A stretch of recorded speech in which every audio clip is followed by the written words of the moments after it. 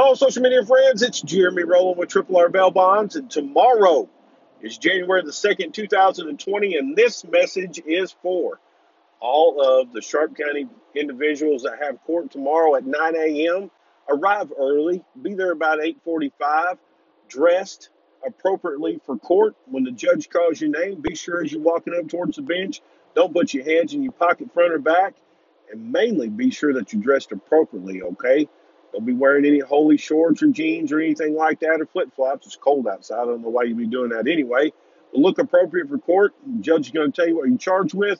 Answer however you want to, and then he will take it from there.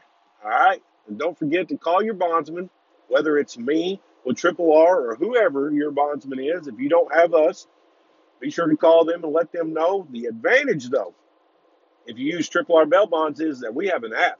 We have an app that you can take a picture of your continuance order or your payment receipts, and you can submit it, and it becomes a part of your file. And we always have that because it's backed up in 6 different spots.